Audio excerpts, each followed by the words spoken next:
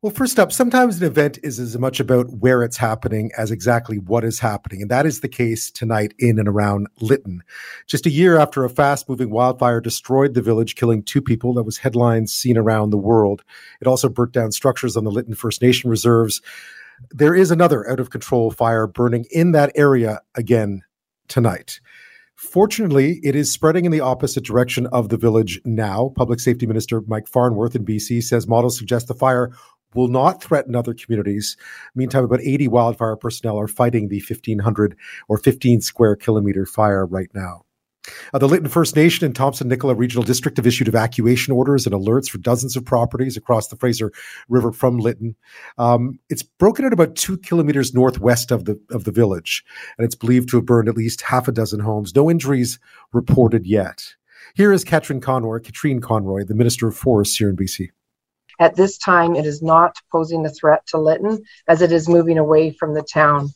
The fire is classified as out of control, which is a technical term used nationally that means the fire is continuing to spread, which means our BC Wildfire Service crews are applying aggressive suppression and control tactics. I can tell you that last night the fire jumped the Fraser River, but fire crews were able to contain it and stop further spread on that side of the river. That's Katrine Conroy, the Minister of Forests in BC. Now, you can imagine what it's like for those, and not everyone has gone back. I mean, that's an area that's still very much in the rebuild phase, even a year later after that fire. But those who are there, it's been tough. Just the smell, the sounds, the sight of flames and smoke hanging over that community has reopened a lot of wounds that have barely begun to heal. Here's one member of the Lytton First Nation.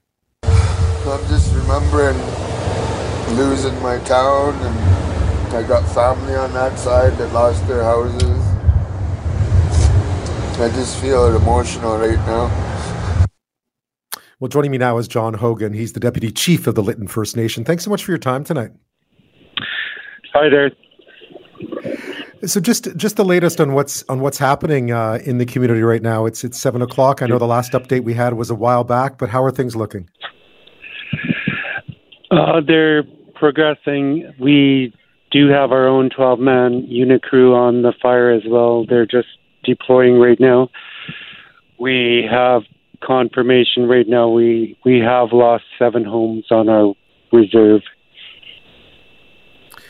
There's been some evacuations already, I know. Where are those people tonight, Deputy Chief? Some are in Lillooet, some are in Cache Creek, and a few have made their way to Kamloops. They were fortunate to get some rooms there. Yeah, we saw the update today from you, which you were involved in as well, but with the Public Safety Minister, the Ministry of Forests.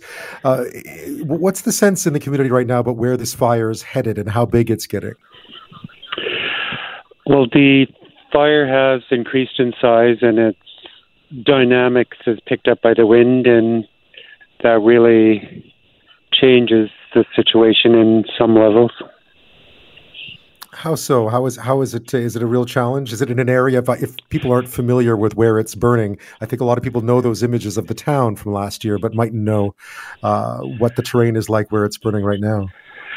Well, it's burning from the Fraser River rapidly up the mountainsides in many locations. So it is an aggressive fire. It's moving, being pushed by the wind, and that exacerbates the situation. But there's many, as mentioned, 80 personnel on the fire. It must be, we just heard what it was like. I mean, I know you personally lost your home last year. Your siblings lost their homes.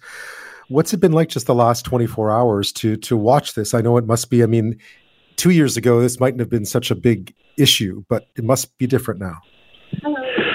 Oh, yeah, things are different because we don't have all of our community members in place, and those people would have been an assistance. And then there's a lot of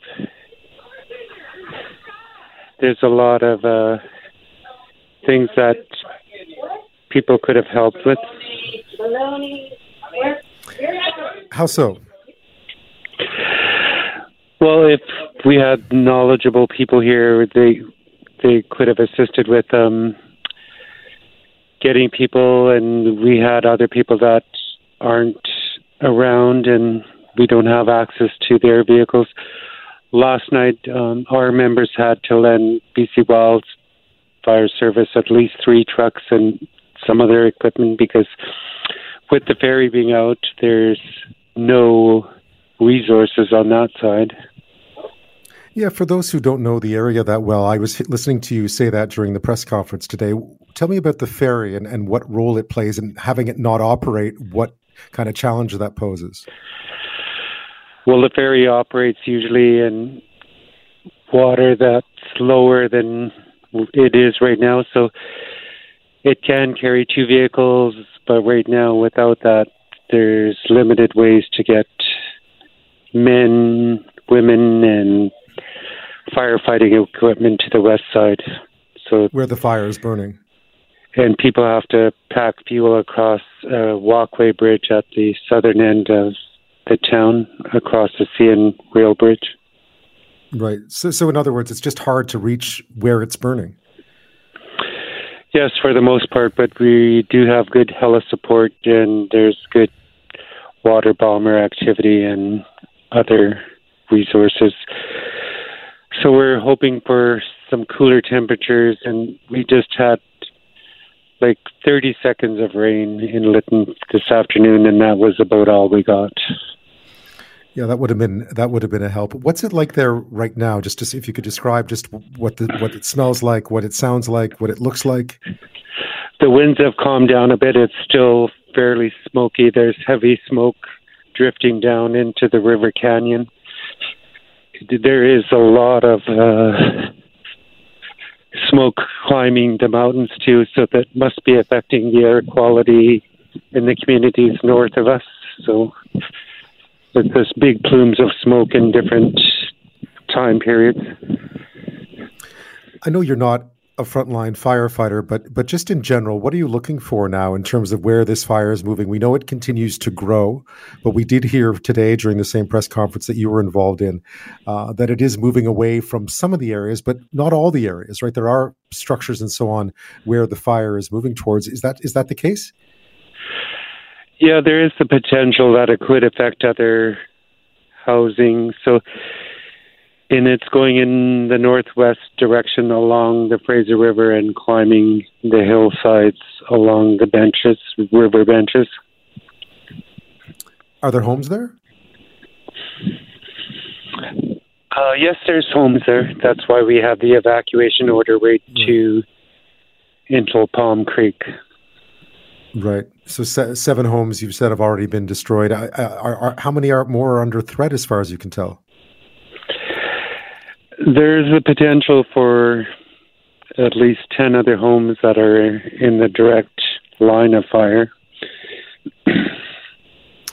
John Haugen is my guest this half hour. He's the Deputy Chief of the Lytton First Nation. Of course, there is a out-of-control wildfire burning in that region tonight. It is about 15 square kilometers. There are about 80 crew on the ground there. There are also helicopters and water bombers, I believe, that are there, including another plane that looks out for everybody else. And there's an incident command team on the ground. So there's lots of work going on, but it is in a tough to get to area. The winds have been relatively strong, although as Deputy Chief Haugen said, they've quieted down a little bit. There was a tiny sprinkle of rain this afternoon, but not quite enough. When we come back, we'll talk just a bit more about last year and the rebuild and just how the community is doing, because I know Deputy Chief Haugen, you had a lot to say last year just about the community coming back stronger, but having to adapt to this new reality of fires, and just wondering where you're at with that. We'll get to that after this.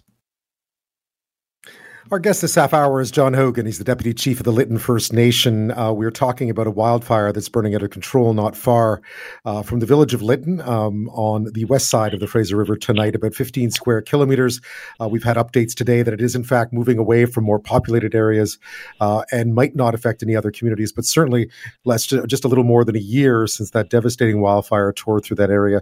It is very difficult for those there to be watching this happen again and simply keeping their fingers crossed that this continues to be a growing but manageable situation.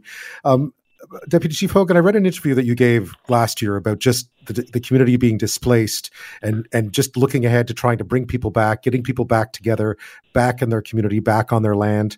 Where are you with that? And what does this fire do to that momentum? Excuse me. Yeah, it does something to the momentum. We have lifted the evacuation orders from last year just the other day on July 7th, really. And we had people returning to some areas where they could be connected to the land and whatnot. But we have about 34 temporary homes that are ready to go. And we're just waiting for the final hydro hookup on those homes. And then now Hydro is dealing with new problems in the area in regards to hydro outages caused by fire. Yeah, I mean, how has it been for the community for the past year? I know we haven't talked about this on this show. I mean, how have you? Where is everybody, and what sense is there that everyone will be able to come back sometime soon?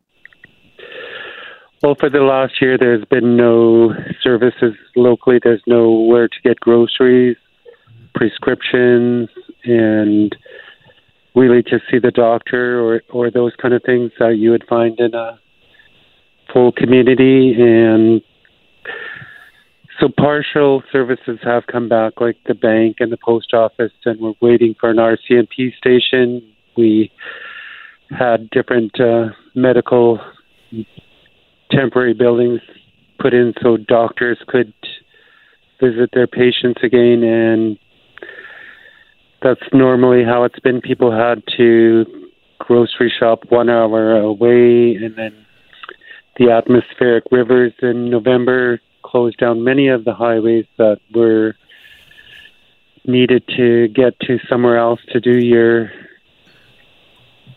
basic shopping for daily living. So still not really nowhere near normal at all. No, and we've said prior that it would probably be 5 to 7 years before everything's fully back. When you see another fire, oh, sorry, go ahead. Go ahead. I see when you see another fire like this one, it must just raise alarm bells again, thinking when were we going to be able to settle back where we were and return to what we had? Yeah, and with fires, we know that they're always going to be in our midst at some point, and we have to always be prepared for that. And it's just part of the landscape where we are situated, and the extreme heat that we experience here is a factor, and we really have to be cognizant of how we treat fire and the respect that we have to show fire and not mishandle it. I know that you were directly impacted by this. The band office was burned. I think you lost your home as well. Your siblings did. How have you been doing? Myself, there's a lot of distractions. Like, we've had way more meetings than we've ever had, and we have to do a lot of that to put things in place for community members and try to find a balance of how to work with them and achieve getting them houses and services in the community. I think you said a year ago that you thought it would make the community stronger in the long run. Do you still feel that way?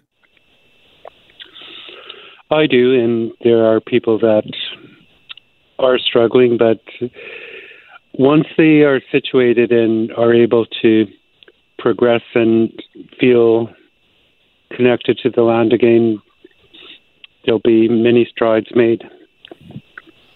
It still feels like home? It does. John Haugen, thank you so much. I think everyone's keeping their fingers crossed that this is a scare, but not much more, hopefully. And we know there's been some homes lost already, but hopefully it doesn't get any worse than that. Thank you so much for your time tonight, and good luck. Thank you all for thinking of us. Take care.